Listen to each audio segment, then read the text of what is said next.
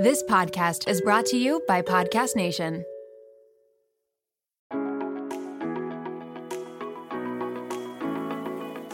Hey, are you ready to hang with your digital besties?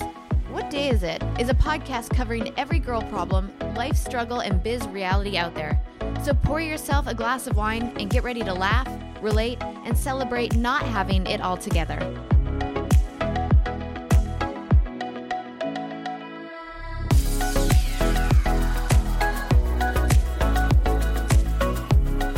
One thing I found with podcasting, and like, again, this is not to take anything away from bloggers or influencers, is that like you have to have some depth. It's not about the way you look. It's not about what you have. It's not about a pretty picture or an edited video. Like you have to have something to say. I call it the rule of 25.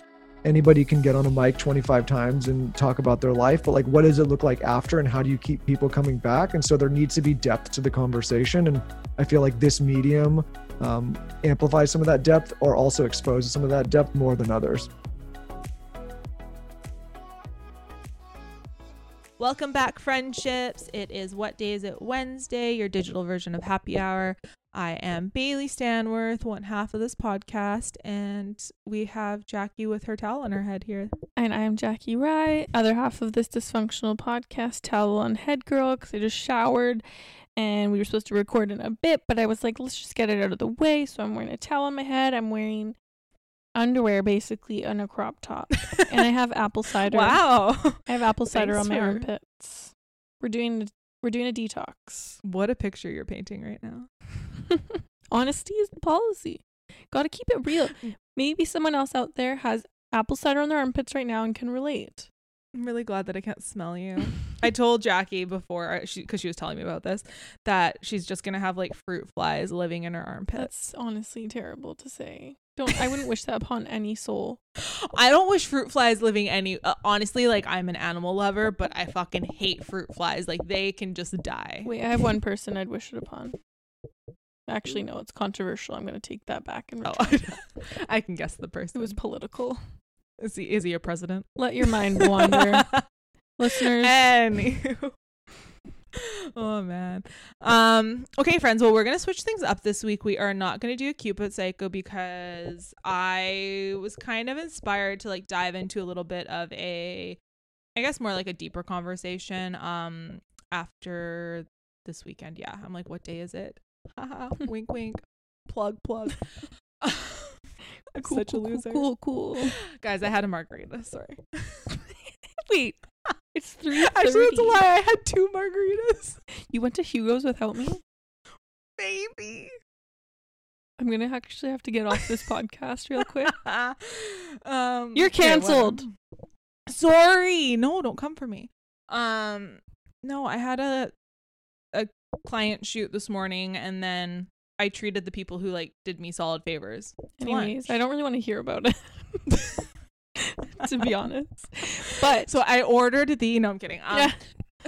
Anyways, so I was watching one of our mutual like Instagram friends stories, Ruby Gillette. She put up this vulnerable post about being fired from her job. She works in the film industry. Like she's not an actress, but she does kind of like stand-in work, and she posted about being fired for her weight. And I just thought it was, I mean, I like to say it's crazy. I don't think it's crazy because obviously it happens all the time. Like I've seen it, that industry is just always very aesthetically based, but she's not big. Like she's a very thin girl. Like, and I just thought it was crazy that we're still having this conversation and that people are still shocked by this conversation. So I like emailed Jackie because I was like, let's just like, if you're open to it, let's skip Cupid Psycho this week and just kind of like dive into some stuff, because obviously I have a bit of experience in this. I had an eating disorder and I haven't like fully shared that on here, and I'm sure one day I will like really dive into it. I just, again, want to be very intentional and do it the right way, because I think it's something a lot of people struggle with in secret, and I don't want to handle it the wrong way. But yeah, I just was reading Ruby's story, and it to me was a little bit crazy because I had just kind of like gone through something on the weekend that I knew was definitely based on my weight, which I will share with you guys in a minute. And then I had also been fired from a job based on my weight, because I used to model for a Vancouver yoga brand, which I won't name because I don't know if I don't want to get sued, but you can use your imagination and it's just very well known. But I remember I had gone on a vacation to Europe, and this is when I was in like the peak of my eating disorder, and I would like, so for people who maybe haven't met me or like don't know my body proportions, right now I don't weigh myself, but I'm 5'9", and I would guess I'm probably around 150, like with muscle and like everything and just height, like I'm probably 150. At that point I was 120. So for my height, like that is quite thin. And I came back and I weighed 125, and I remember them being like, well, you've put on a bit of weight, the clothes, it's just about the clothes, it's not about you, and we're gonna have to like, it was a really awkward conversation. So my heart really went out to her when I saw that. Wait, you've never told me this story before, which is crazy. So, yeah, I worked for Lululemon like for a couple of years, and that wasn't my job. I wasn't a model for them. I worked at one of their it's called the GEC, the Guest Education Center, which is basically like fancy for customer service center or call center. And I answered phones, and I worked kind of more on like web and e-commerce stuff. And then one of my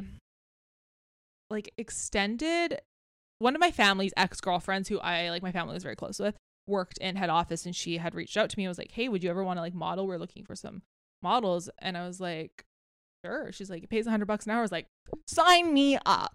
Because I was a broke ass bitch, and I was like, $100 an hour? Fuck yeah. And then I ended up doing it for probably like a year. I did like the web images, so not like lifestyle. Like I would just go into a photo studio and like pretend I was running, and yeah. But then I went on that trip and came back, and definitely I felt super insecure about it because at that point I was anorexic, so I wasn't really eating. And then when I was in Europe, I was like eating all the time.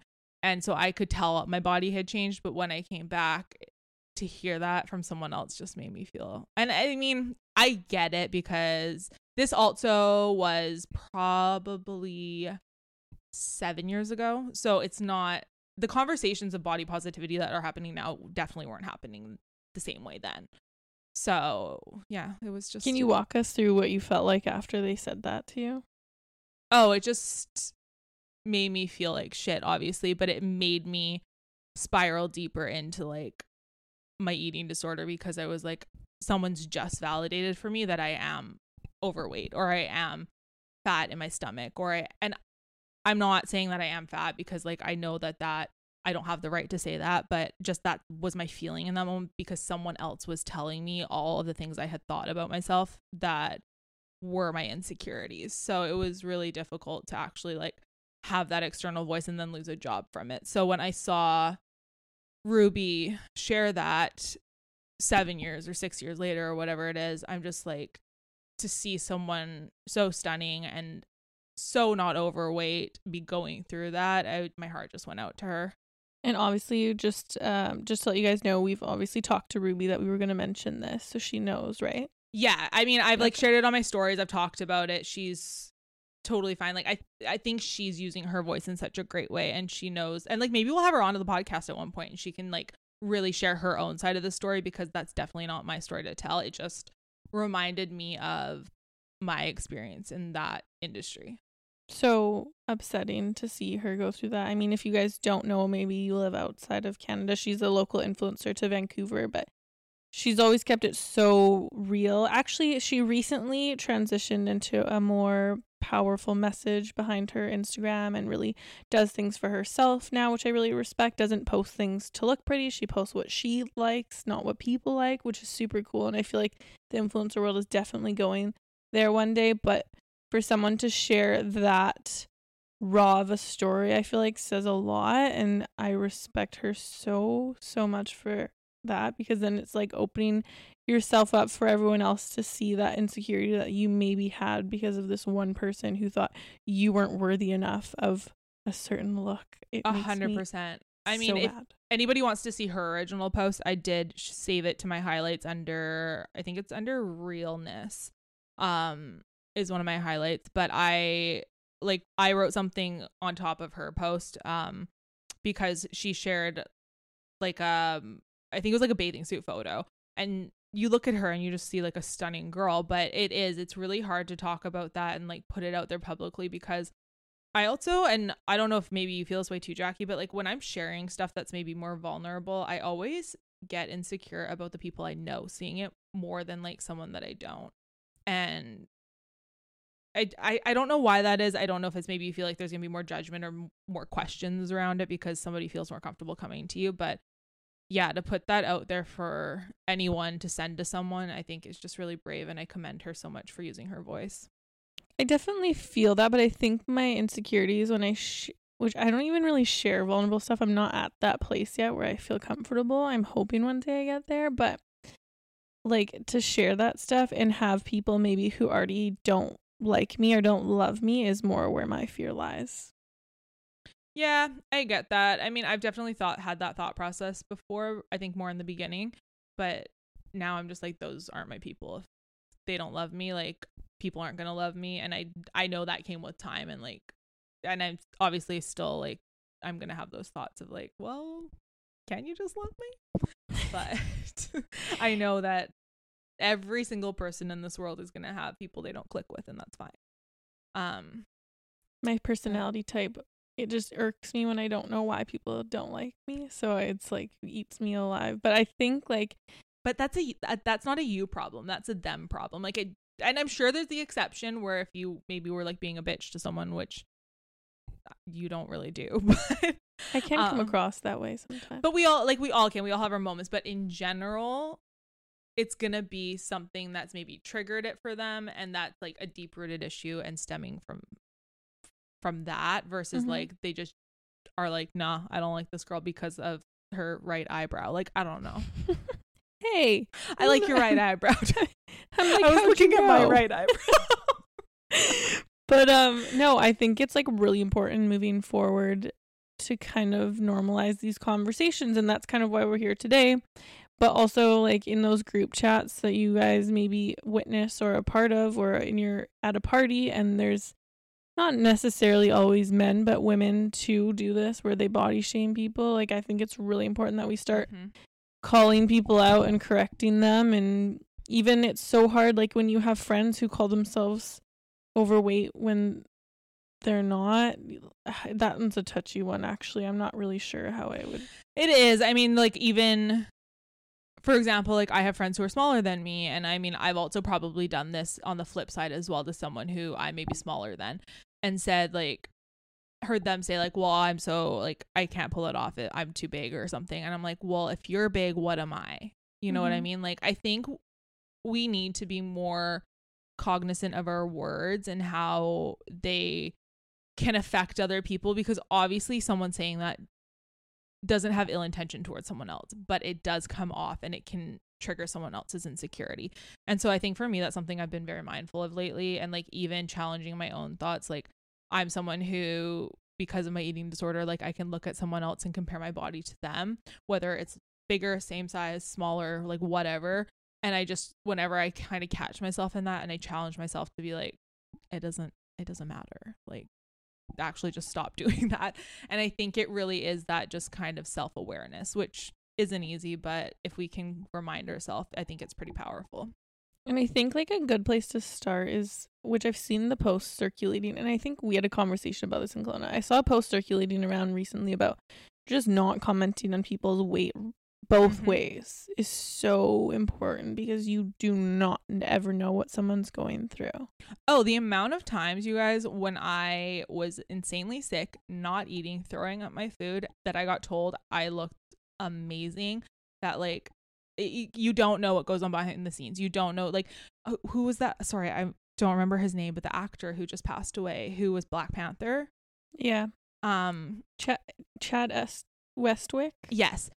He kept getting ripped apart because of his weight loss, and nobody knew that he had cancer. Like, you just don't know someone's story. So it really, really should not be a topic of discussion, someone's weight. And then it's also hard too, because I feel like I have friends who maybe are getting too thin, and maybe you can help me and then some listeners who maybe don't really know how to approach the conversation. But say you notice your friend getting too thin, how would you have wanted to be approached in that time in your life? Or if even, it's such a hard one. So hard. And that is really when we do have the conversation about like my full story and like eating disorders. I want to be so mindful of, because I mean, I'll tell you like a little bit of what I think, but I think that's such a sensitive thing too. And I also, just from my experience, there was nothing anyone could have said to me. If I'm being completely honest, there was nothing. Like, people telling me I look good, I think I definitely wouldn't ever tell someone who you think is too thin that they look good, because they will feed off of that. But there's nothing you could have said to me in a supportive sense that really would have got me out of it. I think it's just constantly checking in is what I would do, and not coming at it as you're checking in on their eating habits. It's just checking in on them as a human being and letting them know that you're there for them. So like, maybe then you can become this comfortable, safe space that if they're ready to have that conversation, that you'll be that person they can trust. Like, it's hard. It's one of those situations, I feel like, that everyone's probably different as well, so it's hard.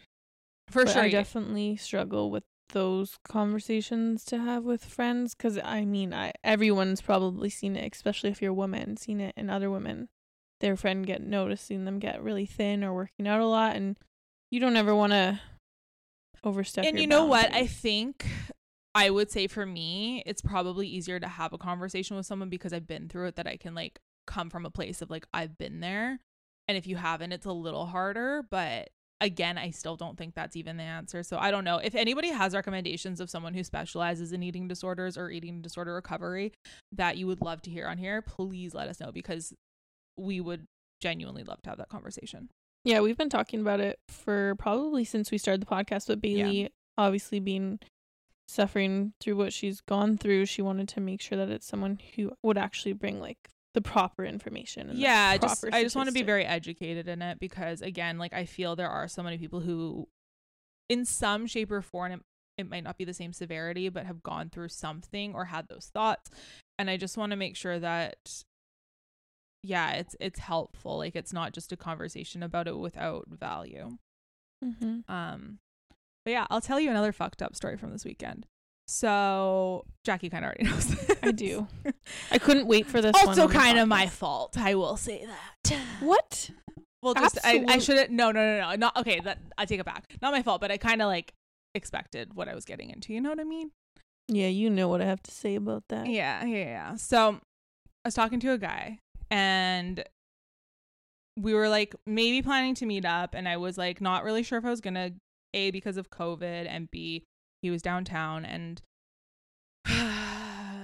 you guys, he was an NHL player, and I just am embarrassed to even say that, because roll your eyes, I know, I roll mine too.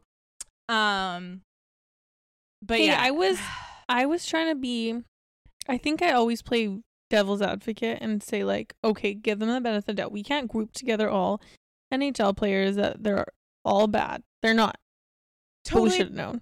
But no. And here's the thing. I wasn't looking at this like this guy's going to be great boyfriend material. I was just like, I don't know, like maybe I'll get a couple of free dinners, have some fun out of it. But like, you guys get a couple free dinners. What? Get a couple free dinners, you said. Yeah, whatever. We thought that I have no remorse now. I can say whatever the fuck I want. Could be fun. Yeah, it could be fun. But anyways, I ended up going downtown, and my friend Nikki came with me. Thank fucking God. So he was at his friend's like rooftop patio, and they were just playing some drinking games. So I was like, whatever, I'm going to step outside of my comfort zone, literally, and Corona, literally. So we go downtown, and you guys, I walk into this apartment. I also would like to put this out there. We FaceTimed. So like, this isn't like his first time ever really like seeing me in person, but like not just from a dating app. And he comes over, hugs me. We play this drinking game like right away. Yeah. I wanted to say though, he FaceTimed you to make sure you weren't a catfish. Which I kind of get. Like, I mean, I also like on the flip side would like to know that you're not a catfish as well. But can you catfish on the app that you use? I don't think so, because it links. Well, I don't know. Maybe you could. We can't talk about the dating app, guys. It's kind of a private thing, but it's very hard to catfish on that app. I feel it's connected to a lot of your socials. it's connected to a lot of your socials, but also like people catfish all the time on social media. So I get that. And I think you can catfish on anything, honestly, if you really, really wanted to. Like, I think this one's definitely it would make it more difficult. Like, you can't screenshot on it, you can't video record on it, or you get kicked off of it. But, so yeah, we had FaceTimed, and I go downtown, we walk into this apartment, he comes over, gives me a hug, we play this drinking game. Like, they were already like just getting started, so we just like went right straight into this drinking game.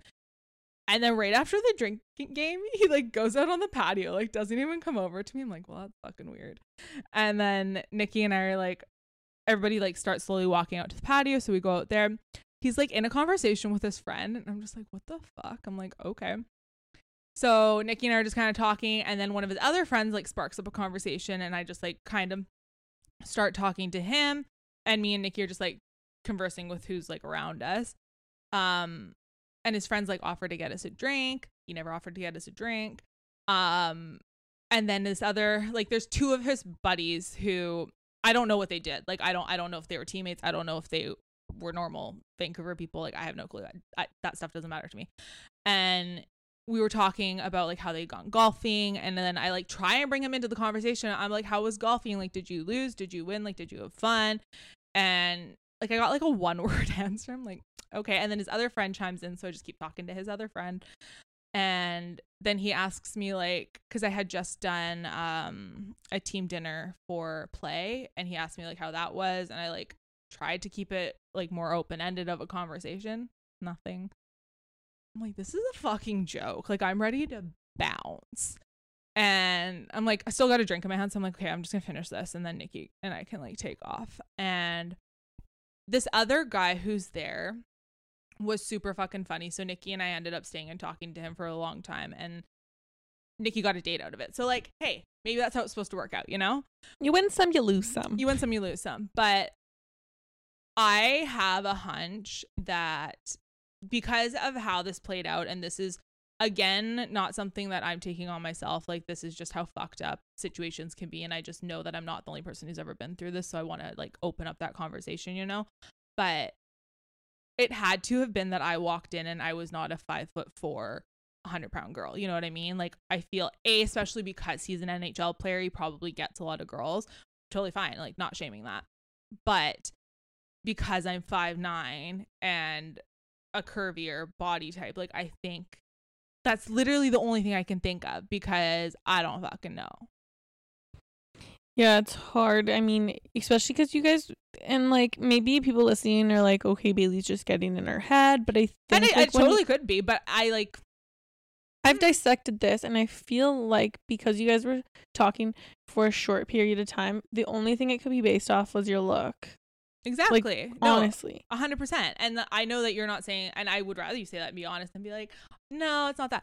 It like that's the reality of it. And I think that just goes to show how fucked up it is, that I don't know. And I don't think I'm a catfish. Am I a catfish? No, oh my God, everyone who knows. I'm just like a fucking catfish. Probably if listeners are listening right now and they've never met you, then they're probably like, I wonder if she actually is a catfish and facetunes all her photos. I don't facetune my photos. If anything, I'll smooth out a wrinkled shirt, you guys, but that would be if you were a catfish, then he would have FaceTimed you and not even invited you out. You know what I'm saying? Yeah, but this is also exactly why I think social media gives people complexes, because you can't tell like people's height, and then you like meet someone and you feel like shit about yourself as like this situation. But then also like why I've just been more inclined, and I was doing this before the situation, so this dude gets no credit for inspiring me, but to like point out more of like the angles that aren't flattering, or like the pictures that maybe I look at and I don't want to post because I see an insecurity, whereas like I think showing that might help someone else. And I am not the queen of doing this. There are so many photos I still do not share, but like if I can have that one moment of courage to share it, then I think that it is important to do it, because I know I'm not the only person who's walked into a room, maybe had someone look them up and down, and then you feel like shit. Mm-hmm. So yeah, I just wanted to share that story because I know I'm not the only one who's gone through it, and don't ever talk to an NHL boy. And like, Okay, cool. Bailey's friggin' hot. Like, I'm just gonna hype you up real quick, okay? You're hot. That's not why I'm telling the story, but I know you're not, but like, I just need the listeners to know, because if they've never met you, maybe they're like a little bit confused, but like, you're hot, you're funny, you're super successful. Like, I don't know what else it could have been unless you really sucked at drinking games. no, I was actually really fucking good at it. I'm not even gonna lie. Or the only other thing I during thought, the drinking game, he was like, "Oh, like good one," like blah blah blah, and then after that, he was like done. I was like, "Okay." the only other thing I could think is he has a girlfriend and he was recruiting girls for his friends. Maybe, but I mean, I didn't Google him, so I actually don't know. Maybe, but I want to do. If he was Google. doing a real fucking bad job. Yeah, he should have been wingmanning. But very, very interesting story all around. And if we take any lessons away from here, it's that hell no to NHL. Hell no to the NHL. Okay. All of the Skinny Confidential, him and her podcast listeners are going to be like, watch someone dating an NHL player and then come for us. We're not generalizing all, okay? No, we're not. I definitely know people who are friends with wives of NHL players and they love their life. So I'm very happy for them. But you know what? Not for me. It's a no for me, dog. It's on that NHL boy. It's not even a man, a boy. We're gonna avoid the NHL for a little bit. Maybe we'll try like a NBA or like a NBL. We're already talking to a couple new guys, so we'll see how those ones Perfect. Very good. She's got them lined up, guys. I don't know why in COVID I'm like, yeah, now's the time for me to start. I know. That's okay. Oh, fucking idiot. Okay. Calls herself a fucking idiot. Self-awareness, you guys. I told you it's key. Okay, it's the thoughts. Oh, it's the thoughts. It's the thoughts we have in the shower. Shower thoughts. Okay, you ready for this one? Yeah. The only time incorrectly is spelled incorrectly is when it's incorrectly. The only time incorrectly is spelt incorrectly is when it's spelled incorrectly. Oh, that's a good one. Kind of messes with your head. Let that sit with you for a second. I know. Bamboozled. Bamboozled. Yeah. So that's your thanks for that. No worries. Okay, friendships. Well, that was a long intro, but we have a great episode with, honestly, Michael Bosstick. We've been trying to podcast with for probably over a year. We're very sad because it was supposed to be in person at the Dear Media studio, but COVID, and we just didn't want to wait on it any longer because he is such an intelligent, intentional entrepreneur. For those who don't know, he's the founder of Dear Media, which is a major female-driven podcast network. Podcasts like The Blonde Files, the Papaya Podcast, the Skinny Confidential, him and her podcast, obviously, which Michael is a co-host on. So yeah, he really shares so much info in this episode. Yeah, guys, and it's a great one as well because if you've ever thought about starting a podcast or where to even start, he talks a little bit about that, and he references some episodes you can go find on his podcast, deep diving into like where to really start and how to stand out from the crowd and how to get in there because it is such a big market now. But like, I guarantee one of the podcasts you listen to is probably from Dear Media, which is super cool. They're killing the game. They just got funded a crazy amount of money for their next year, I believe, which is just goes to say a lot about what they're doing over there. I'm so excited that we finally got to sit down with him, even though it wasn't in the beautiful sun of LA, COVID free, but it is what it is. You got to do what you got to do. Yeah. And he lays so many kind of like knowledge and truth bombs and just reminders of how important it is to like step outside your comfort zone and just little things you can do every day to really keep working towards growth and longevity, which I thought was really a great takeaway from this episode. So we'll stop blabbering so that you can listen to Michael, the more intelligent person, talk. But enjoy the episode, friendships.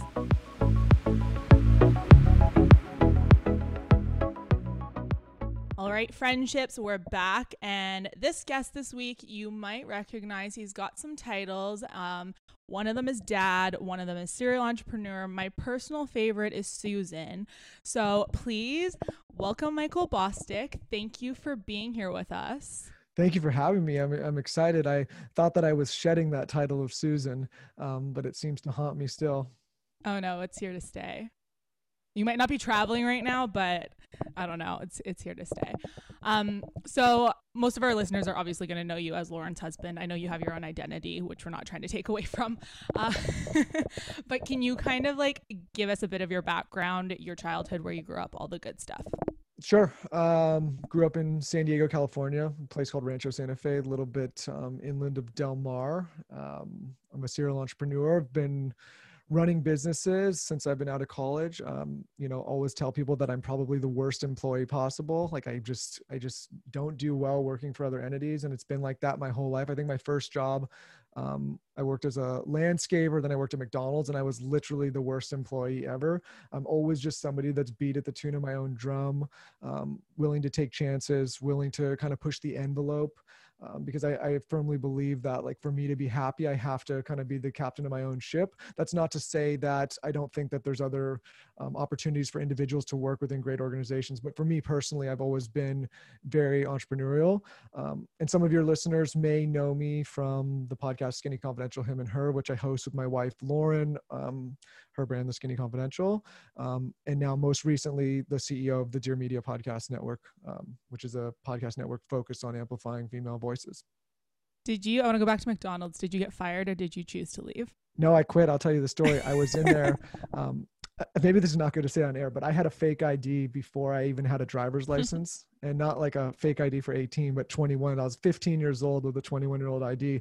And we used to sneak into the casinos here in California, and gamble and play poker. And I used to go in there with like $100, and my goal was, okay, if I could go in there and I lose the $100, I quit. But if I win, then I would just keep the winnings. And so I was working at McDonald's at the time, and I think like work for 2 weeks straight and maybe make like $300, like just like making nothing, sweeping the streets, cleaning the toilets, flipping the fries, doing everything. And I went to the casino one day and made like $700 in one sitting when I was like 15 years old. And I walked into McDonald's the next day and said, I quit, never went back. And like, that was really my first foray into realizing like, okay, like maybe there's a smarter way for me to, at least for myself, to go about making money in my career. Yeah, no more. Do you want to supersize it? I will say though, I made a mean ice cream cone. I used to not follow any regulations and stack that thing as high as it could go. And people, when they got in the drive-thru, like they were just so pumped to get that ice cream cone. It was like a quadruple serving. I wish you still worked there. It's good. I mean, I think every young person should go and start in service industry jobs and see what it's like, and realize how hard it is to make $1, because, like I said, I worked at McDonald's, I worked as a landscaper, I worked at a car wash. I did all the things, and realized it wasn't for me, but it also taught me to appreciate how hard it is to make $1. Oh, I agree 100%. I talk about this all the time because I feel like, I worked in the restaurant industry for 6 years, and it's frowned upon, I feel like, because it's just, people think of it as an unhealthy environment, but I will carry those skills that I made there for the rest of my life. And I really think it's taught me to have a strong work ethic and to multitask. And I do recommend as well, anyone starting out should start in the customer service. And I hear McDonald's has an amazing program. I don't know about back then, but everyone talks so highly about it even now. No, they do. I mean, it was a great starting job. My wife says the same thing. She worked as a bartender in the service industry for a long time. And, when we talk to young people, we're saying like, go out and try that and just see if it's for you or not. But I think it's good to humble yourself and realize like how difficult it is to make a living. And it gives you a different appreciation for money and for working hard. Agreed. We want to know what a day in the life looks like for Michael Bosstick. I'm sure it's changed in the last few months. You have a baby now. So walk us through from night to day. What do you do?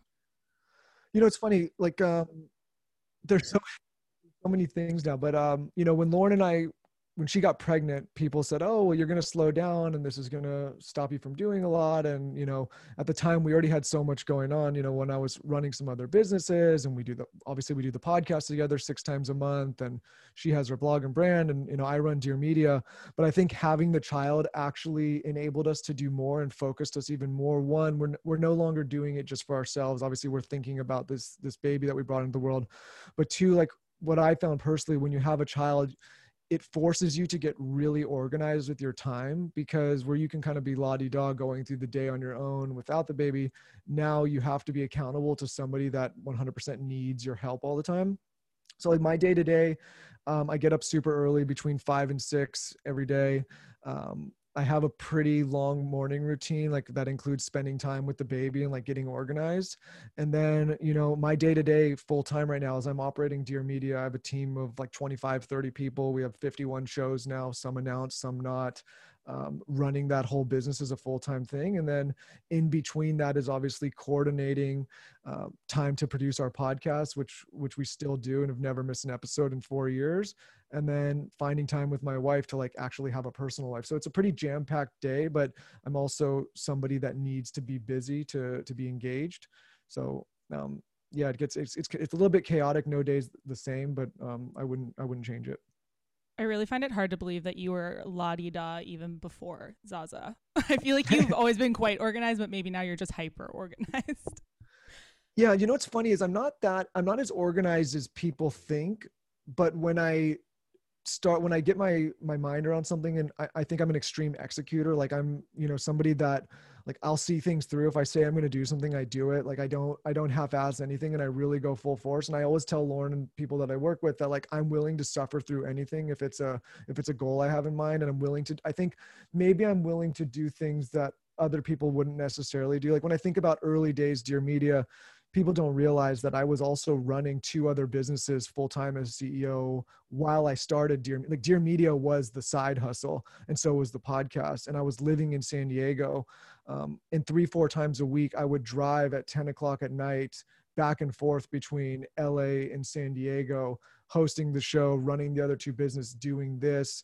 And I think like people, like I kind of wish I documented more of that, because I think people think, oh, like Dear Media just kind of came out of nowhere and it was easy. But in the beginning, I had one other person with me and was living in another city doing this back and forth. And I think like if you want something bad enough, you got to do what's necessary.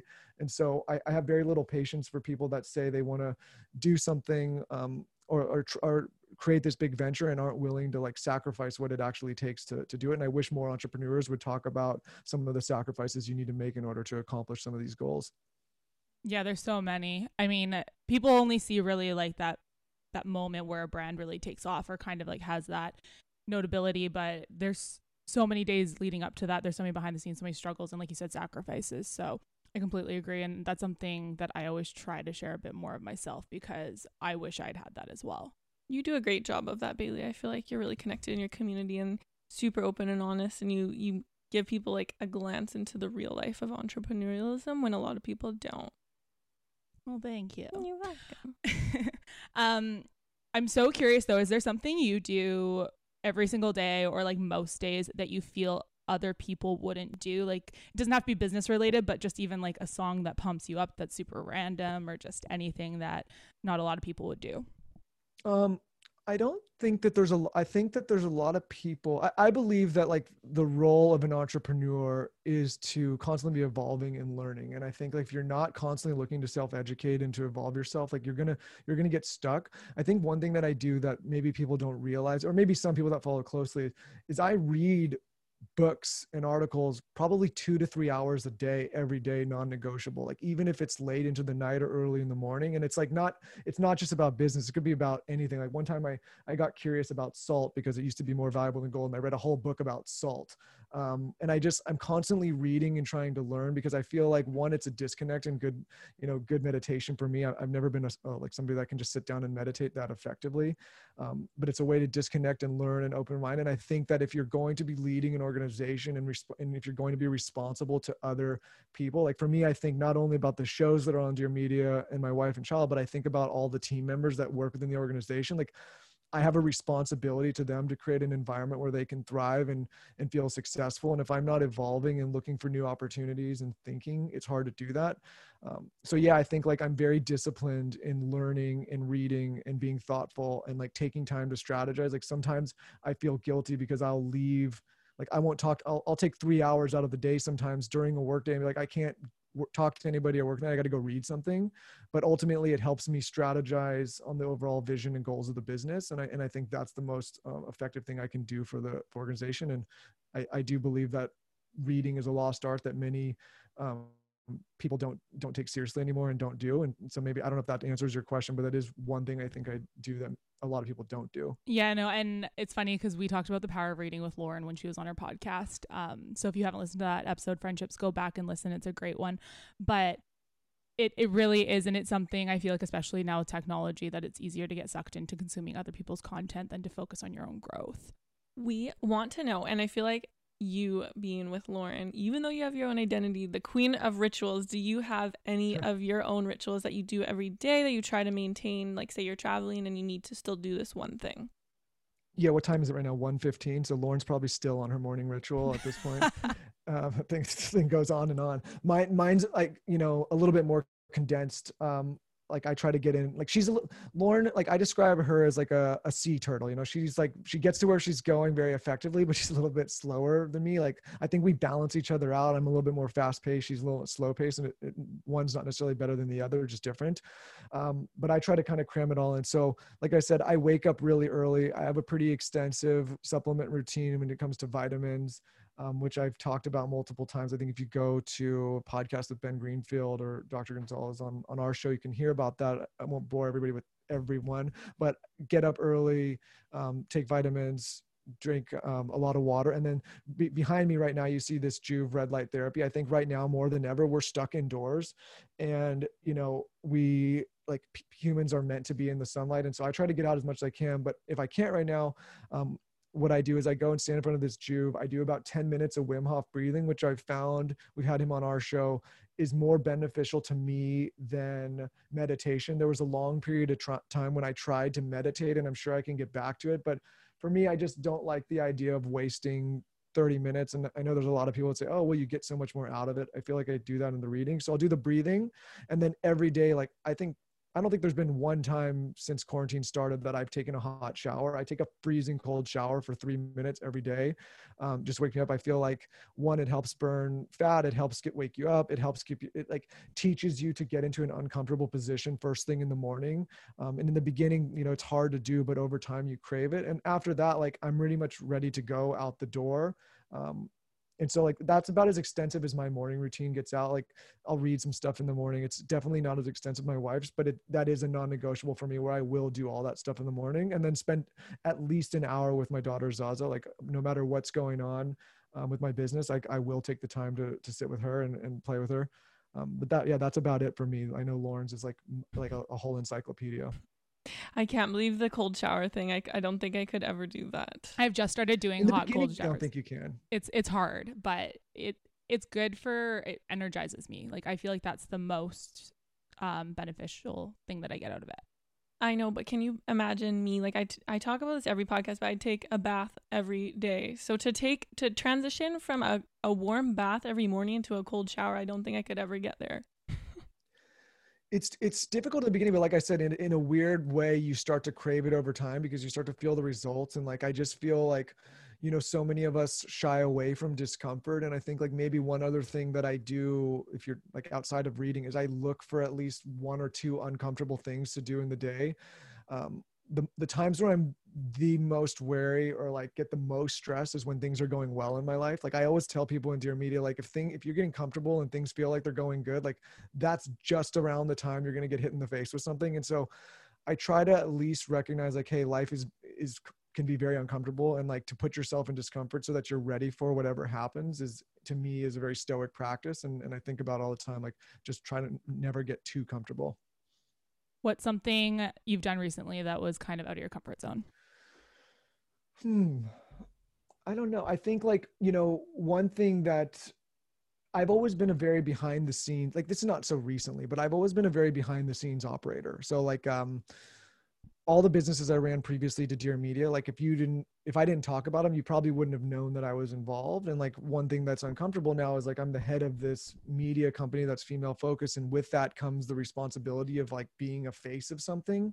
And it's not always like, you don't always have the answers.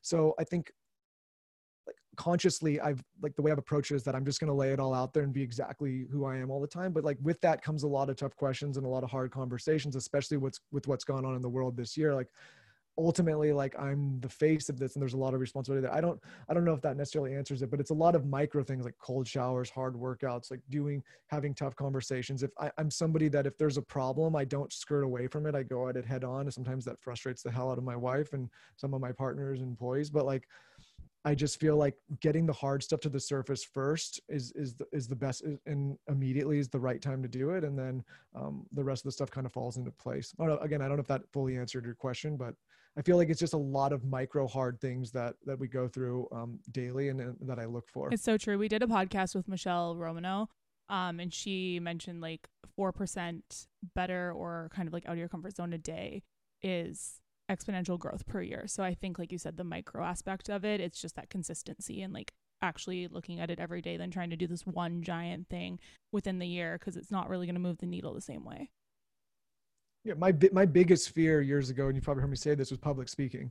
And now you can't shut me up. But I think like the way I got past that, my wife has always been comfortable, is just like, you know, constantly putting yourself out there and knowing you're gonna get flack and knowing it's not gonna be perfect. I mean, you guys know doing this podcast, it's not always perfect and it's a fast medium, and what we say here goes on air, and you don't always have the luxury of being able to take things back. So, you know, just like constantly putting yourself out there and doing things that you wouldn't necessarily find comfortable, to me, is where you find real growth. Yes, I completely agree with that. Okay, we're going to switch gears here and dive into Dear Media. I want to kind of have you take us back to when you went from being a co-host on the Skinny Confidential, Him and Her podcast, to really seeing the growth potential within the industry.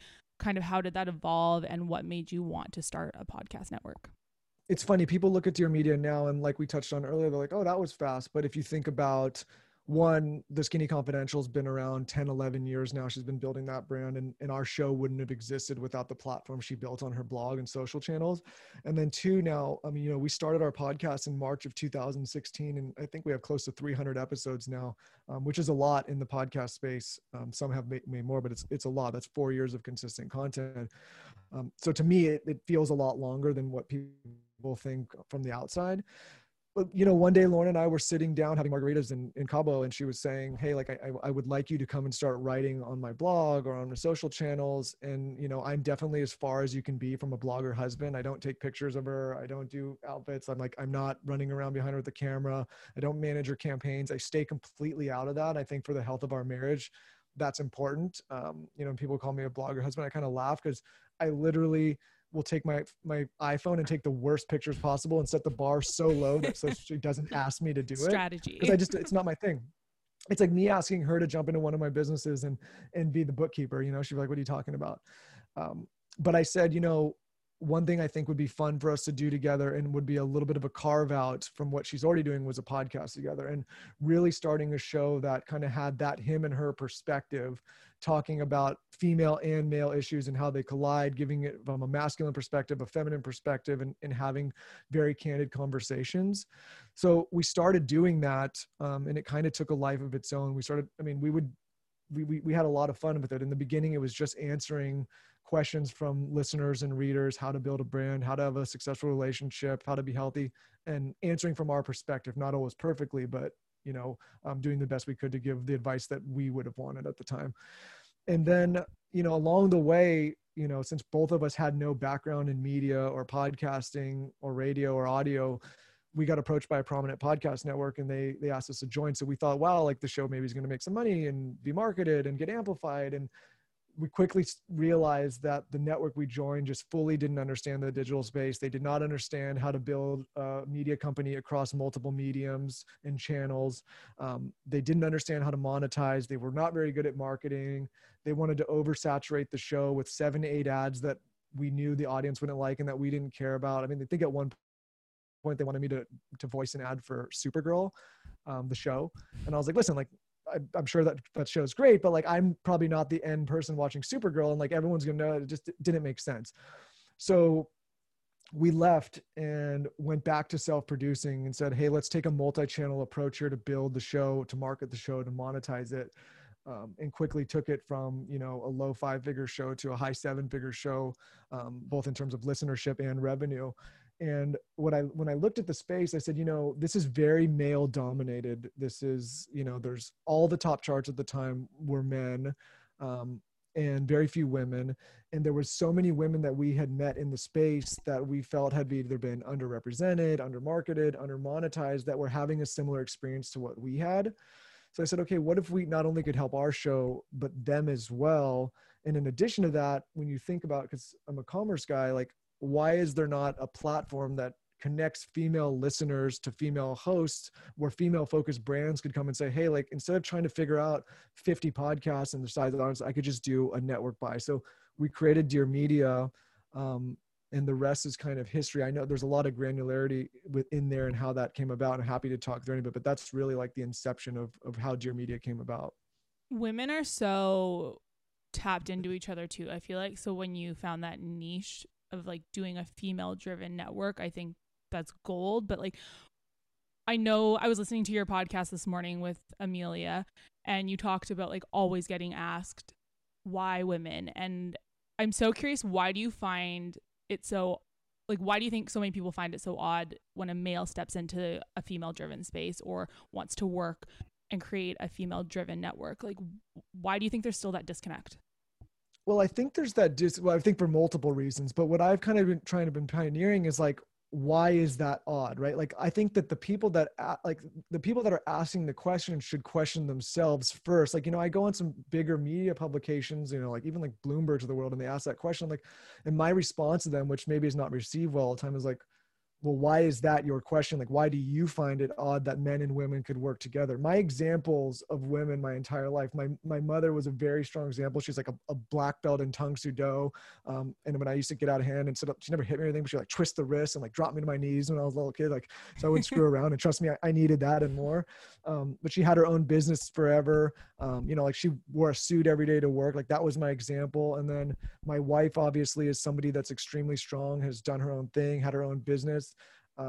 A lot of my close female friends, same thing, like very strong women. My co-founder in Dear Media, like she created her business from the ground up. DBA is a very strong woman. And so like, for me, I've always resonated with strong women and respected them, and just found that honestly, as business partners and as partners in general, they've been sometimes more effective, and a lot of time more effective than men, and easier to work with. So to me, it felt very natural. And I think a lot of the women I work with on the network feel the same way. I don't think we would have been able to scale the way we did if they didn't.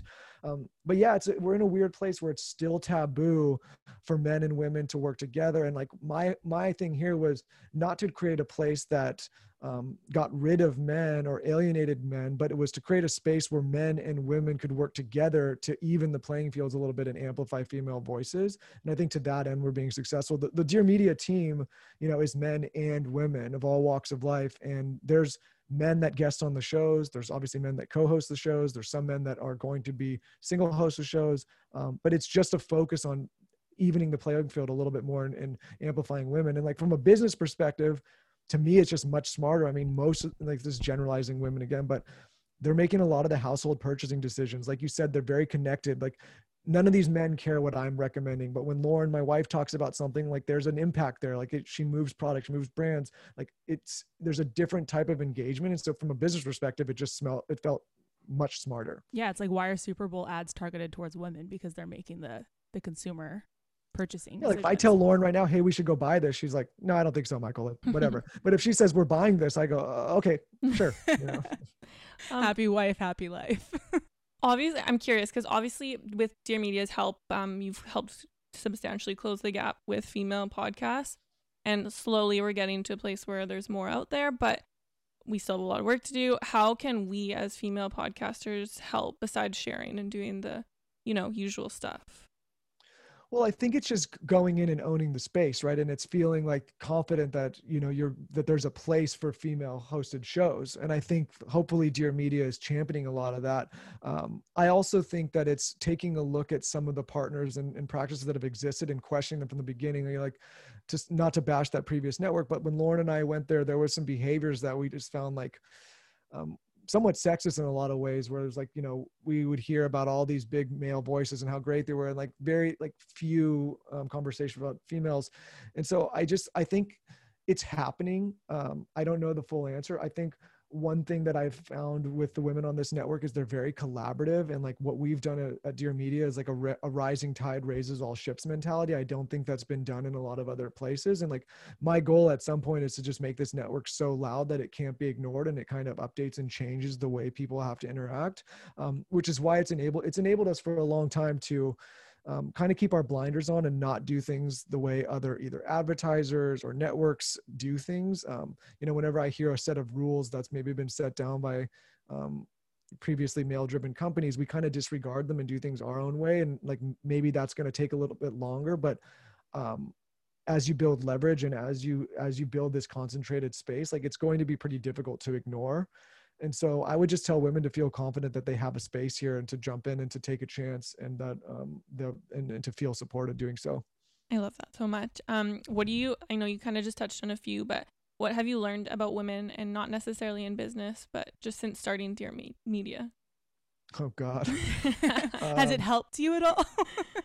I don't think it has. My dad told me a long time ago, he's like, hey man, if you want to figure out your wife or women, like learn how to train a cat. And I've never figured out how to do it. So I think that's basically him telling me like, we're never going to figure it out. But personally, like what I've found, and I alluded to this earlier, is that, and I don't want to generalize men or women, but so many of the women that I work with on the network have such a strong point of view with how to build a brand. They know how to talk to their audience. They work really, really hard. They care a lot. And honestly, like credit to women, and that's again, not to bash men, but like Dear Media was started without any paperwork, with a handshake between my partner, Raina, who's a very strong female founder, and myself, just like, hey, let's do this. And I hate to say it, but like there's a lot of men I've worked with in the past that I haven't been able to do that same thing with. So I found that there's obviously granularities, which means there's outliers, but like overall, it's a very collaborative, very loyal space, very honest space. And like these women have a very strong point of view, and they work really hard to build their brand. So if I can just like, all I'm really doing is coming in and saying like, hey, maybe I can help point in the direction or provide some resources for them to do that. And then it's really like me getting out of the way. Men need to take notes. Well, I'm curious, what do you look for when you're seeding new podcasts for Dear Media? What I'm the most attracted to is like a strong brand perspective, and somebody who really like has a long approach to what they're doing. Like most of the time, and personally, I've passed on people on the network that are coming like, maybe more traditional celebrity talents. It's like, hey, I want to do this for 12 episodes and get paid X amount of dollars and then go do something else. And like, I've joked during COVID, this will probably get me in trouble. I say like, I'm not here to pay some A-list celebrities like production fee while movies are down. I'm really interested in people that want to build a brand for the long term. And within that, obviously we're going to monetize the show and build a show. But it's also like, what does this look like 3, 4, 5 years down the line? How can Dear Media be helpful? What brand are we building? Because I really view all of the channels and the brands and the women on this network as brands within themselves. And ultimately what I want to do is turn these channels into larger opportunities that provide sustainability, not only for the network, but for the women behind these brands. And so we have, it's not such a transactional viewpoint as maybe other networks are. It's really like a long-term entrepreneurial approach. I don't know if that answers your question. And then obviously they have to be a unique perspective, and they have to have a point of reference, and there has to be some talent, but I'm kind of out of the conversation at that point and more just focused on like, what does the business look like down the line? It definitely did answer. We had this conversation earlier this week with Ali Grant, the founder of Be Social Group, and she said the exact same thing. If you just want money, it's not going to convert into success. So, I know Ali. Yeah, she's so amazing. How do you feel the communities supporting podcasts or podcasters are different than those of the blogs and bloggers? I actually don't see them as that different. I think like within that there's subsets of different people. But one thing I will say, and like if you're a podcaster and you're not doing this, you're hurting yourself, is that, I feel like podcasters are very collaborative, and they recognize that by collaborating, they're building brands. And they're also like, I don't think that it's a threat, for example, to have some people on our show and them go on and then us go on their show. It's not a threat to the channel, right? Like I think we've gotten past the point and we've talked about this before in our show with people like Jillian Michaels and Caroline Stanbury, where in the past, like maybe there was only a few channels that could live and only a few networks that could amplify those channels. The internet has kind of democratized all of that. And while you could be listening to Skinny Confidential, you could also listen to this show. And I think podcasters recognize that collaborating instead of competing is a good way to grow.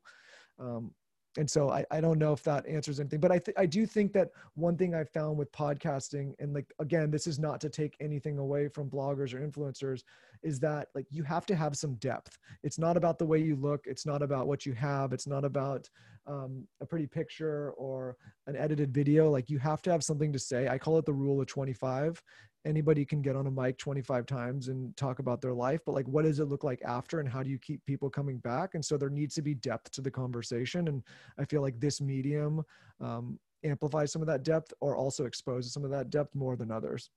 No, absolutely. Lauren mentored me for podcasting, and she said very similar things. Like, first, you have to really have that consistency, and you have to be able to get uncomfortable and ask the questions that no one else is asking, because like, what's going to make them want to tune into your podcast? But I think that's so on the head, like nail on the head, because people will reach like 100 episodes. And again, it kind of goes to show if they're in it for the money or not, because then they just drop off and don't push through. Yeah. I mean, Lauren and I did our show, I think the first 2 years we made like no money. And so when people come to Dear Media and the first thing is like, how do I make money? I mean, obviously there's some things we can do to accelerate that now that we've built this network and have some best practices and the industry's grown. But, you know, like, you have to really love the medium and really want to do it. The money will come after. And if you don't, and you're just in it for the money, it's going to be very difficult to monetize. And now I'm not only saying that as somebody who's done our own show, but somebody who's also worked with 50 others. Like, I see all the data and all the analytics, and the people that are most successful are the ones that really do want to do this from the right place. If there is an influencer, because we're seeing a lot of people shift into podcasting now. And like you said, like celebrities and bloggers, they're all kind of making that jump. What do you think they need to kind of like check themselves for before entering the space? First, they have to ask, like, they almost have to look at it as when they started their brand initially, right? Like, it's a medium that's been around for a long time, but, you know, there was like, it's just now kind of getting its due. Like, the example I use is radio has been a $30 billion a year industry for 10, 20 years now. Podcasting has not broken $1 billion yet. I think it will maybe next year early. But it just shows you that the medium is still very new compared to a lot of other digital platforms. So you have to kind of go back and say like, okay, one, I'm starting a brand from scratch. Yes, I can maybe get some more foot traffic from the other channels I've built, but it's also not like apples to apples. One thing Lauren and I found is, even though she had millions of people following on all the other channels, like, it took a long time to build the podcast. And two, like, how are you differentiating yourself? In the beginning, like 4 years ago, even though there was it was a lot easier to stand out. And now, I mean, even just looking at Dear Media isolated, like, we went from 7 shows to 51 in a year and a half or so. And so it just speaks to the appetite. And so I think you have to be unique. You have to speak authentically as yourself. I tell new podcasters on the network to not look at what anyone else is doing. Don't look at a Jackie Schimmel or a Heather McMahon or a Food Heaven or a Skinny Confidential. Like, don't even pay attention. Just go in and have the conversations only you can have individually, and speak to the audience that you're building. These are very like just kind of like high level things, not so granular, but I firmly believe them to be true. And then really ask yourself, is this something that you can do consistently for a year or two without skipping a beat, without missing an episode, without saying, oh, well, I went on a vacation, and so I'm going to miss an episode, or I didn't have a topic this week, so I'm going to take a break. Like, Lauren and I, even through pregnancy, Dear Media, and other businesses and multiple cities, have never missed a single episode in 4 years ever, period. And I think it speaks to the growth of the channel. It's like, you have to be willing to put in the work. And if you're going into it and you're not willing to do those things, and you're looking for quick dollars, like, it's the wrong medium for you. You talked about longevity for Dear Media. So I'm really curious, like, what is something that you do intentionally every day to really move the needle and focus on longevity? Specifically for TSC or Dear Media? Give us both. Why not? So I believe if you're not evolving, you're dying. And so Lauren and I, for our channel, are always talking. I mean, I think people, you'll look at the channel like, oh, 300 episodes, that's 300 hours. But like, I would say for every episode, there's 3-4 hours of back coordination and conversation and going through ideas of what we want to talk about. So there's that. And we always say, like, what's a conversation that we haven't had that we can have? How do we push the envelope? How do we throw a curveball at the audience to maybe like bring up a topic that wasn't expected? I think during COVID, we released some pretty controversial episodes, basically 1 about complacency and 2 about not being like, telling yourself that you're enough, like actually telling yourself that you're not enough. And like, it really kind of like jolted people for a minute. And I think like whenever Lauren and I feel like the audience is getting comfortable or in a lull and they feel like they know what's coming from us, it's time to change it up. And from Dear Media as well, like we got to a point where the network started to look the same and same type of women and same type of voices. And so like my conversation with the company was like, we're taking a curve here. We're going to make some announcements that you wouldn't expect us to make. We're going to go into some mediums and into some topics that you wouldn't expect us to go into. And I feel like it's constantly evolving while staying very disciplined and true to the brand that you've built.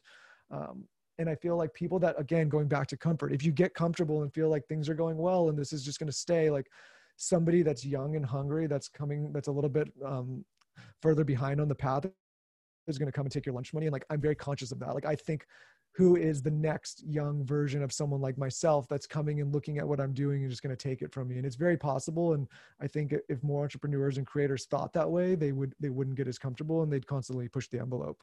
You have to kind of remain a disruptor to keep breaking through and like learning new things and gaining momentum, I feel like. And you can't read your own press clippings. Like, I still remind myself like, oh, there was a time when you were really struggling, when you were going back and forth in a car, when nobody was listening to the show, when Lauren and I were carrying a suitcase through New York, when like having to beg people to come on the show. I mean, it's funny. There's guests that like in the beginning that they're like, yeah, we'll go on your show, but you have to fly out to Texas and meet me and come to my office. And like, that's the only way I'll do it. And now those same people are like, hey, like, please, can I get on the show? Like, when can I get there? And like, obviously remaining humble and being gracious, but also remembering like there was a time when none of this existed, and just knowing that it can all go away if you're not careful. Besides that evolving and constantly learning you talked about, what are some active steps that small podcasters or small businesses should be doing daily, weekly, or monthly to create that longevity? I think like we've kind of touched on it, but I think that it's constantly like, Lauren doesn't like this, but I go and read the negative reviews on the show, and I disregard troll reviews. I don't like, if it's something that's like, hey, this person's annoying or ugly or I hate it, I'm like, I ignore it. Like, doesn't even register and doesn't faze me. But if it's something valid, like I'm interrupting or like talking too much or, this is being this way, like I take that into account. So I think it's taking an honest look at what you're creating. And then I also think it's looking and listening to what you're putting out there and saying like, how do I improve this week after week? Like, how do I evolve this? Again, like I think so many of us in the creative space, like they throw something out there like, well, that's good. Check the box for the content that week. And like, now I can move to the next. Like, I think for us, it's constantly looking how to improve everything, how to optimize a business. And then also staying very disciplined and staying consistent. I think like no matter what, it's a non-negotiable. Like if we commit to something, I touched on this earlier, like if I tell you I'm going to do something, I do it. Like if I tell you you're getting a piece of content, you're getting it. If I tell a talent that I'm going to go and work on something for their show, I do it. Like in my family, if I say I'm going to do something, I do it. And so I think that there's a lot of that. And so many of us get off of discipline and off of things that we commit to. And I think that's what ultimately hurts brands. So again, it's just staying consistent, being disciplined, constantly looking to improve. I don't know if that fully answered the question. Are you using any specific funnels or ways of kind of getting that feedback?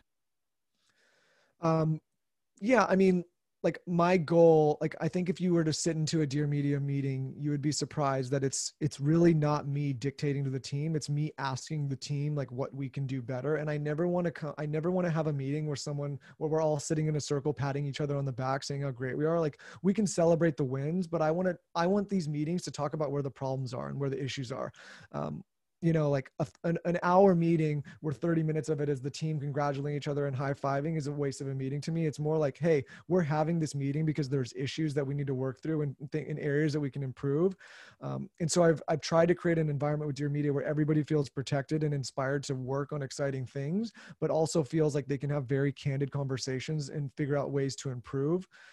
And the same thing in a relationship, same thing with our show, same thing with parenting. Like it's where are the areas of improvement? And sometimes like my wife will say, hey, Michael, your delivery's off. It's because my intention is I try to make it in the right place, but I'm also not just interested in the raw like cheerleading conversations. I want to have the tough conversations and figure out ways to get better.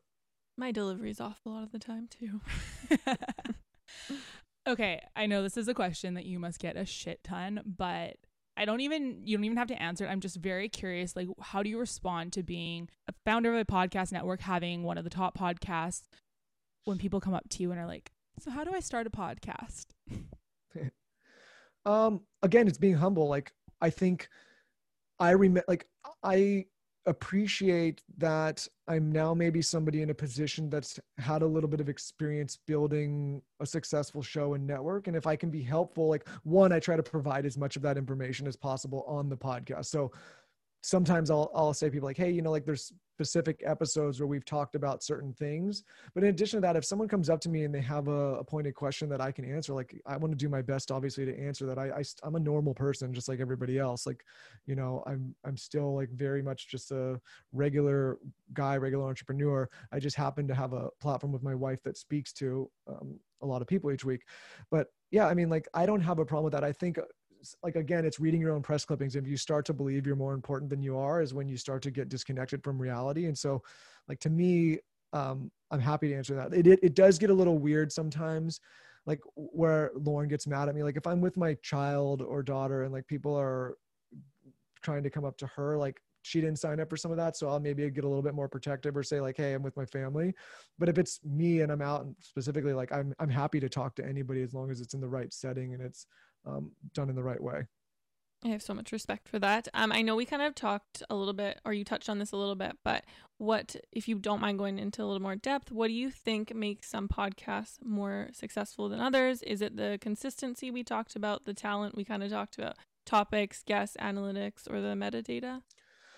I mean, there's so many things, and I think it's all talent specific, and I think it depends on the platforms that have their exposure. But I'll tell you what I think makes podcasts unsuccessful. It's when you see a watered down version of another podcast. So for example, I'll take Jackie Schimmel, the Bitch Bible. Jackie Schimmel is one of the queens of being able to do a solo podcast, say what's on her mind, how she wants, when she wants, without remorse and without apology, authentically as herself.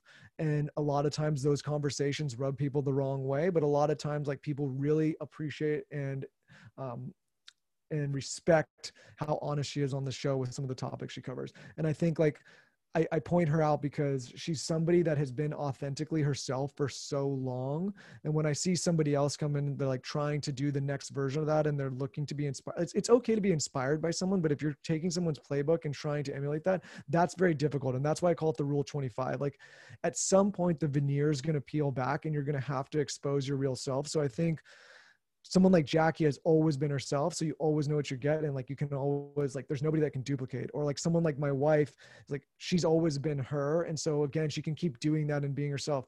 The people, and this is in any creative field, any brand, like, if you're constantly trying to emulate someone else and looking at what other people are doing, over time, that's going to get old and it's going to get very tiresome. You're not going to be able to keep up the facade. So as kind of lame as it sounds, it's like authenticity is key. And then in addition to that, it's recognizing that your audience is much, much smarter and much more in tune than you think they are. Like, there's no pulling a fast one over an engaged audience. Like, they know if you're not on point, they know if you're bullshitting, they know if you're not being authentic, and they'll call you out. So it's like what Lauren and I say is when we do our show, the audience comes first, the guest comes second, and we come third. Like, it's like, I've had different types of guests on the show with Lauren, and their PR people come and sit in the room and they tell me, like, and they stare at us with daggers, like, you better not ask this, you better not ask that.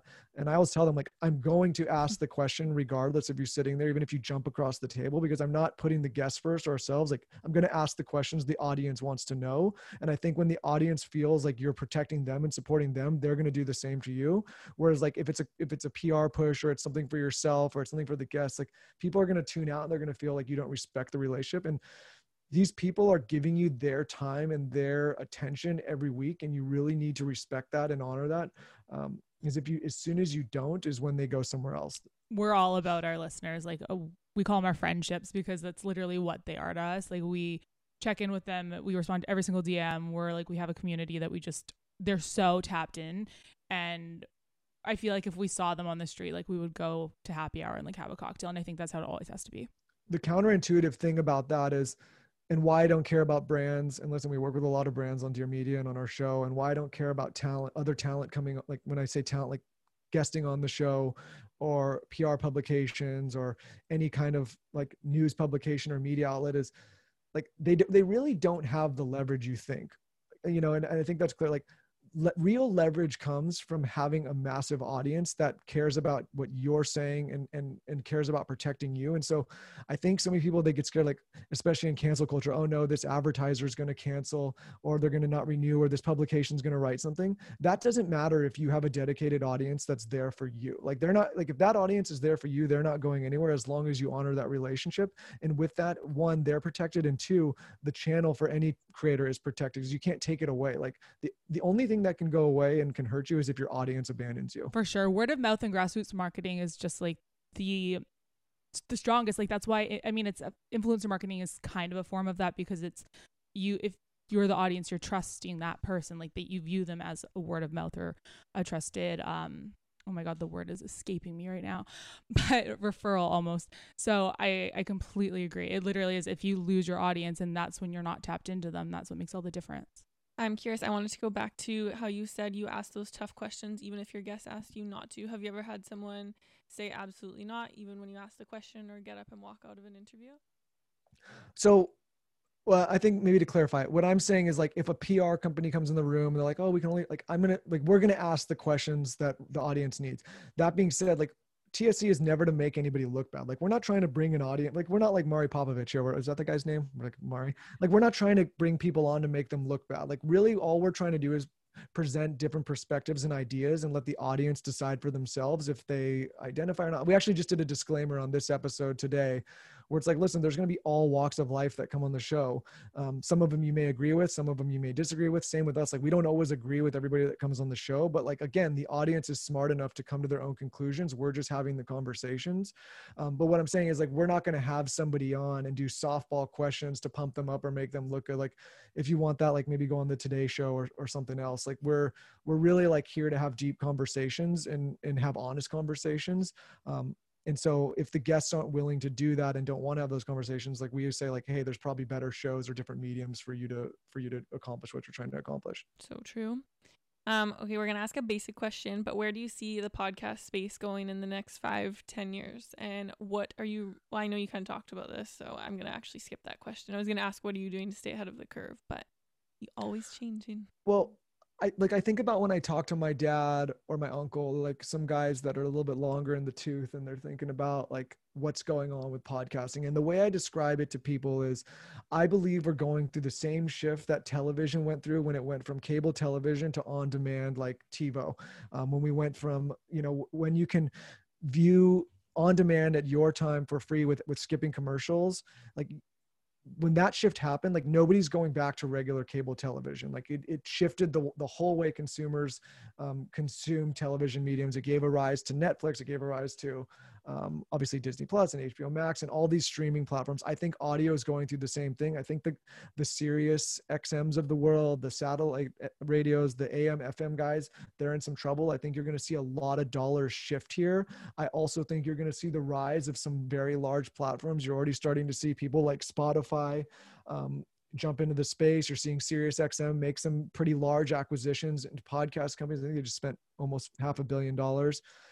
Amazon's getting ready to announce some stuff. Google's going to launch Google Podcast. Apple's, going to do something. They've, in my opinion, been a little bit asleep at the switch while these other guys come in. But I think we're about to experience that same type of shift.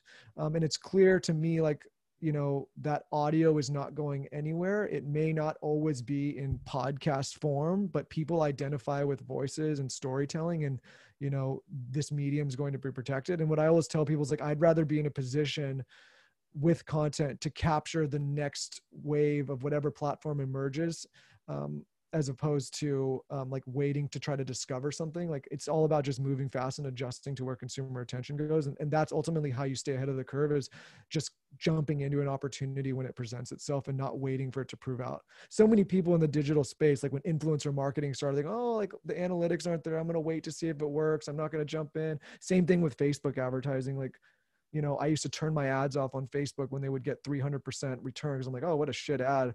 Because we were used to getting like 500-600% because nobody was doing it. And it was just like, not that we were so smart. It's just like we move fast when something presented itself. And I think the same thing here. So we're just scratching the surface of where audio is going. We'll see how the podcast landscape shakes out, and just want to be well positioned to capture any opportunity that makes sense. Okay, we're reaching our final questions. What are 3 resources or tips that we can like have our friendships take away if they want to start a podcast? Is there a website they should check out, a book they should read, a podcast they should listen to, one of your favorite episodes that really dives into it? I think like one of, like, if you're talking about TSC, like there's an episode that we did right recently, and it's like basically called Start Now or Suffer the Consequences. I can't remember exactly what episode. Maybe we can link it after.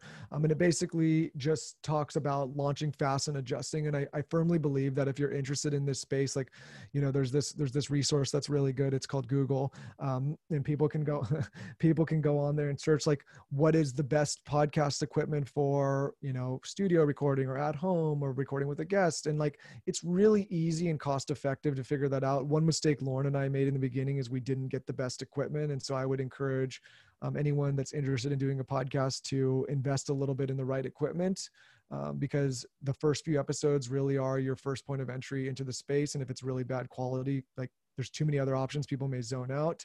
And then I think like really like if you want to get into it, I think so many in any medium or any business, people make a mistake where they're thinking A to Z, like, how do I build the next Bitch Bible or the What Day Is It or the Skinny Confidential or the Food Heaven or whatever it is. And they're trying to emulate that one. Like really what they should be thinking about is like, okay, what's the first step? What's the equipment? What's the topic? What's the show title? Who am I hosting this with? Am I doing it myself? Like, what are the topics? And thinking A to B instead of A to Z, like what you need to do is build momentum. And the only way to build momentum is to start taking steps 1 and 2 first. And then over time, you'll get to the next step. If you constantly think to the end, you're going to overwhelm yourself and talk yourself out of a project. So for me, like anytime I've wanted to launch something new, I've just literally looked at the first thing I can do and I went in and I go and do it. And it leads me to the second and the third and fourth. And before you know it, like you have a big project and momentum and people jump in and help. And it takes a life of its own. And so I don't know if that's like resources per se, but it is some tips is like, I really, and I believe you got to launch fast and adjust. The last thing I'll say is the reason I say that is no matter what, and no matter how much research you do and how hard you try and what research you find, the first version of anything is shit. I'm not the first entrepreneur to say that. I probably stole that from like somebody really smart, like Mark Zuckerberg or Warren Buffett, but it's true. And you're going to look at it and say, oh, like that needs some adjusting. And the only way you figure that out is by putting it out there to an audience or customer base and listening to what they have to say about how you can improve it and then improving it and moving forward. Yeah, I mean, we started this podcast within a week. Like we got our equipment, we recorded an episode, we put it out, and we have made so many changes since then. But you really do, like, there's no perfect timing for anything. You just have to start. Yeah. The Dear Media Network started because we were drunk on margaritas and saying, let's do a podcast. And like, that is the truth of it. There's not some like crazy foresight or forethought and like one day the podcast industry will be this. It was literally like the only reason the network made sense is because one day it was just like, we were well positioned to do it because we had been doing it and taking some chances. And like, it's not because we were like a bunch of smart people sitting around saying like, oh, like we think one day this industry is going to pop. It was just right place, right time because of taking massive action. All good ideas start after some margaritas. Michael, besides your mom and besides Lauren, who is the most influential woman in your life? Who is the most powerful? And then who is the most underestimated woman in your life? Well, I would have said my mom and my wife, but honestly, I'll tell a story that I don't really tell that often. And this is like maybe the first time I've ever talked about it, honestly, openly. Perfect. We love a scoop. So a lot of people don't know this, but my grandmother is full Japanese. Like she's a full Japanese woman named Michiko. She was born in Yokohama. She's from Japan. My grandfather met her during the war and married her and had 3 children, my mom and my 2 aunts. And she immigrated from Japan to the US with him, had 3 daughters. And this guy ended up leaving her, emptied the bank accounts one day, left her with 3 young babies and just left her in New York like as a woman who didn't speak a lot of English and was from Japan. And the reason I tell this story is I think like the first example is, one, she took it upon herself to raise 3 women on her own. She had 2 or 3 jobs. My mom's sisters helped raise her. Like they like really like had to grow up really fast. She never complained. She just put her head down and did it. And I think like, you know, she played a large part in my life as somebody who like, you know, like did what she had to do without the help of a man and like on her own. And when I think about that story, I'm like, you know, like when you think you have it hard, like imagine being in that position as an immigrant with no money and no real resources to get a job or be taken seriously, and having 3 young children in a place where at the time was a very, very like, you know, white Italian neighborhood. So they had to struggle. And so like, I think probably like she would be someone who inspires me the most. She just experienced her 90th birthday. We were down in San Diego for that. And I think about her and I'm like, oh, like, you know, if she can do that, there's like that's just a strong example of a person, not just a woman, like somebody who takes on that level of responsibility on their own. And so probably her. That's like my grandma. She's 96 and her parents died at 16 and she had to raise her 3 siblings. She's the oldest. And I just like, I can't even imagine having a baby right now. I'm like, I can barely take care of myself sometimes. So to be that strong, to raise 3 of your siblings and go from a 16-year-old child to an adult, like. Yeah. And I think like, you know, the guy was a poor example of a man, which I like in my own life, like I never want to be that. Like, not only did he leave, which is, you know, I understand couples break up and people move on and go to different relationships, but to just up and leave without saying anything and then empty the bank account and not provide any support as a father, both financially and from a loving perspective, is like, to me, it's just a poor example of a human. And so I think about like that struggle and what that must have been like for her. And I just think like to be able to overcome that's obviously like a very difficult feat. So, you know, and it's weird, like all 3 of her kids went on to be successful and have successful marriages and kids and all this stuff. So she obviously did something right. Shout out to your grandma. Yeah. Okay. Last question. How is post-baby sex? Post-baby sex, pretty good. Like honestly, were you scared? No, I got a little bit nervous there in month 9, 10, when I started feeling my daughter move around in the stomach. It felt a little bit perverse to be trying to climb on my wife, but now, and like, oh, Lauren's probably gonna kill me, like back in the saddle, everything's good on my end, like not slowing me down at all. I got to be careful that we don't pop out another one too soon. Hey, quarantine baby, you might. I know. A little bit more time and she's probably like, get the hell away from me. Yeah. Okay. So it's good. Well, thank you so much for making for us and being a guest. I mean, I'm sure everybody knows where to find you, but plug yourself. Yeah, I think the best place to find us is the Skinny Confidential, Him and Her podcast. That's probably where like I produce the most content with Lauren. Personally, it's just Michael Bostic everywhere. And then like I would encourage everybody to check out the Dear Media podcast network. A lot of different shows, all sorts of different topics, different hosts there. So that's the best place.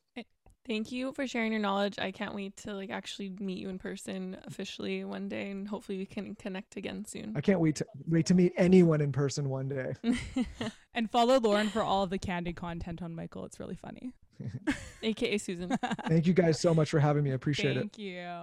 Okay, we know you're gonna like go and listen to the Skinny Confidential, Him and Her podcast right now, but before you do that, please make sure to subscribe, like, rate, review.